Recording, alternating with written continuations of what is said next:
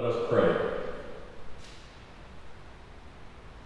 Oh God, on this beautiful summer Sunday morning, we ask you to silence in us any voice but your own. And into that silence, speak your word, the word we need to hear today, a word of truth and a word of hope and a word of grace. For we pray in Christ's name and for his sake. Amen. Friends, our epistle lesson this morning comes from Paul's church to the letter at Ephesus, beginning at the 25th verse of the 4th chapter, continuing through the 2nd verse of the 5th chapter. Let us hear God's word. So then, putting away falsehood, let all of us speak the truth to our neighbors, for we are members of one another. Be angry, but do not sin. Do not let the sun go down on your anger, and do not make room for the devil. Thieves must give up stealing. Rather, let them labor and work honestly with their own hands, so as to have something to share with the needy. Let no evil talk come out of your mouths, but only what is useful for building up as there is need, so that your words may give grace to those who hear. And do not grieve the Holy Spirit of God, with which you were marked with a seal for the day of redemption. Put away from you all bitterness and wrath and anger and wrangling and slander, together with all malice. And be kind to one another, tender-hearted, forgiving one another as God in Christ has forgiven you. Therefore be imitators of God as beloved children, and live in love as Christ loved us and gave himself up for us, a fragrant offering and sacrifice to God. This is the word of the Lord. Thanks be to God.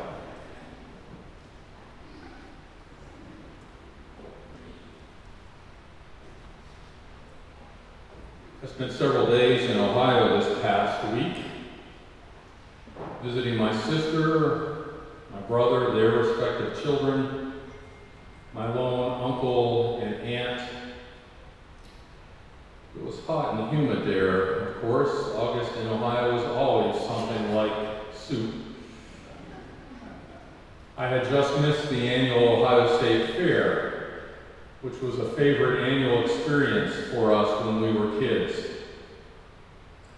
This year, the Ohio Dairy Barn, the best place on earth if you're an 8-year-old, having butter sculptures, yes, life-size sculptures made of butter of dignitaries like John Glenn and Neil Armstrong and Jack Nicklaus, offered a statue of Ralphie. You know who Ralphie is? The main character from A Christmas Story, a film set in Cleveland, of course, making it an Ohio icon.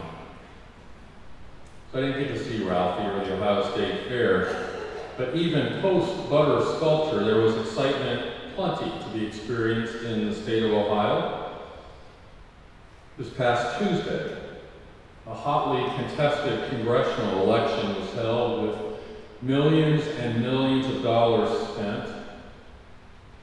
My siblings cast votes in an election, TV screens blanketed with advertisements. And even now, on Sunday morning, some days after this election, the result is still too close to call. But this past week, that congressional race was always, at best, the second most reported story in Columbus. I'm sure you've heard about it, even if you're not a sports fan. This controversy raging at Ohio State and its football team. It is another in a series of Me Too moments, and the attending issues of domestic violence and power and money and accountability and so much more. So So I thought, even in the midst of a lovely family visit, the news of the world, the challenging issues of life in 2018 were all around us, permeating life itself, as they do, as they should. We retreat to re-engage, we step back in order to step forward with greater commitment to our faith and to our life. Now, I found fuel for that commitment, kind of a clear juxtaposition of the news of the day in a very unlikely place. I visited my sister's school on the day before Election Day to help her set up her classroom. And when we walked in the main office after we were checked in, these words were painted on the front wall. I am a smart, special, valuable person. I respect myself and I respect others. My words and actions are kind and honest. I accept only the best in all I do. I am proud to be me. What would it look like, I wondered then, if we took that seriously? In particular, the middle section. I respect myself and I respect others. My words and actions are kind and honest. A moral, ethical framework, not just for students at an elementary school in Dublin, Ohio, but for all students, all ages, all adults, for all leaders, political and religious and business, as we together seek to navigate the choppy waters of this present moment. Respect, kindness, honesty, more than quaint platitudes painted on a school wall, but real, honest, true calls to action that would make a difference in the world in which we live now. And I wondered further, what would it look like for us to have similar words greeting us when we walked into other buildings, other schools, churches, state houses, and city halls, places of business? And what would it look like for us to do the same? Words that we looked at every day, prayed over, sought to take seriously and enact in our lives. The Bible that's in front of us, from which we just read a Psalter reading, has a long history of development. The original Hebrew and Greek had no chapter or verse headings. Those came later, thankfully so. Then at some point in the past century or so, editors added those little section headings that you find, and mostly I don't like them. I don't like anyone else to tell me what I'm about to read. I like to figure that out by myself. But in thinking about all of this some weeks ago, I noticed the heading for this morning's epistle reading from Paul's letter to the church at Ephesus. Maybe you did too. Rules for the new life. Rules for the new life. Well, it's not a perfect heading. I thought rules is such a loaded word, but I can live with it. Especially as it points to a new life. It's helpful to remember that Paul is writing to a newly formed church. The church in Ephesus was probably no larger than this gathering here today, a small, diverse, fledgling collection of followers of Jesus. Paul was seeking to provide clarity around belief and encouragement to community life and unity in the face of so much diversity. And Paul's theme in Ephesians is giving up the old in order to embrace the new. Do not hold on to the old life, the old ways, but live in the new life that you have discovered in Jesus. People want to know, what does that look like? And Paul responds, and there are some clear communal behavioral guidelines. These are kind of easy. No lying, no stealing, no bad-mouthing. Words matter. They can tear somebody down or they can build somebody up. And then he pivots to a vision. Words that could find a good place on many a school wall or many a church meeting room or a business or a family refrigerator or a smartphone screenshot. Put away from you all bitterness and wrath and anger and wrangling and slander, together with all malice. And be kind to one another, tender-hearted, forgiving one another as God in Christ has forgiven you. So a list of things to shed: bitterness and wrath and anger and slander and malice. And a shorter list, a more important list of things to take up: kindness, tender-heartedness, forgiveness. Rules or guidelines for a new life, all made possible because of the claims of Jesus on our lives and the compelling alternative vision he offers for living in the world, made incarnate in his own life and then made tangible and real in the life of community after community after community, whether 5 years after he died or 2,000 years. Stan Mass writes that we sometimes say you can learn a lot about a person's character from what she does when no one is looking. Paul would say that we can learn a lot about God's character by studying Jesus.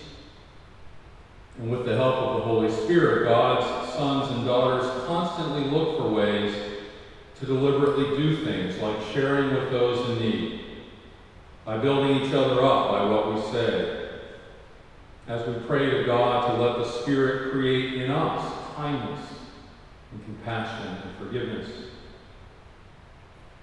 Mark Tranvik writes that instead of simply being exhorted to do good works, the community is continually reminded that it has been engrafted into the body of Christ, and that its hope is grounded in Christ's present and future redemption. The result is a life lived in love, rooted and grounded in the love of Christ. This is love which reaches out and extends itself to the most unlovable, because we inherit the status, Tranvik says, of beloved children. Our task then is to take this love to our neighbor. And then Ronald Wilson writes this: the community of reconciliation is to be and will be a neighborhood where the old is put off and the new put on. Out with bitterness, anger, shouting, cursing, and any kind of malice. Instead, goodness, warm-heartedness, and forgiveness, with Christ as this example, are to be in evidence. All those things we are counseled to guard against: lying, the indulgence of anger, stealing, foul talk, grieving the Holy Spirit, giving opportunity to the devil, are counterweighted with concern for beneficial effects on the rest of the community. Wilson says sharing with those in need, saying the right thing, and honest work gives clues as to the ways in which God, Christ, and the Holy Spirit are experienced in faith's community.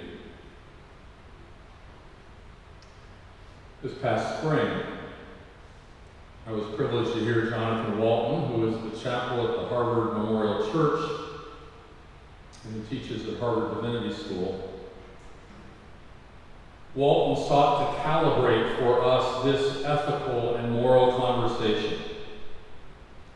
In a question and answer session, he was asked, how do we live our faith in the world? His response was that each each of us must define a moral framework for ourselves, a moral framework. That moral framework will help clarify decisions and guide actions and weigh options. A moral framework. Now, for Jonathan Walton, he's defining his own moral framework. It is the least of these. The least of these, paying attention to how the most vulnerable, whether they're in the room at the time or not, are treated. The least of these. For a school in Central Ohio, the moral framework is respect and kindness and honesty for self and for other. For J.K. Rowling, speaking in the voice of Dumbledore, it is always about love. For Martin Luther King Jr., it was the arc of justice. For Dietrich Bonhoeffer, it was the world we leave to our children. For Florence Nightingale and Albert Schweitzer and Jane Addams, depicted so beautifully and I think prophetically in our stained glass, the moral framework was compassion. What's your moral framework? What words and values have you articulated and embraced around which you will seek to organize your life, to make decisions, to take action? What words are inscribed on the walls of your life and your heart, and how are you and how are we living even imperfectly into the vision of those words? For Paul, in words that we lift up as holy, that lead us to sacred action, the moral framework is clear and countercultural then and now. Kindness, tenderheartedness, forgiveness. We think about the world, do we not? We look around. We look around and we think in a post-Charlottesville Me Too world and say those words simply cannot be. And then we lean upon this moral framework and those who have gone before us in faith, and we lean upon the Holy Spirit. And we're encouraged to live as if we can make a difference. Therefore, Paul tells us, and we affirm, be imitators of God as beloved children and live in love. Live in love as Christ loved us. Love as rule for a new life, and love as moral framework, our clear calling and our best call. Amen.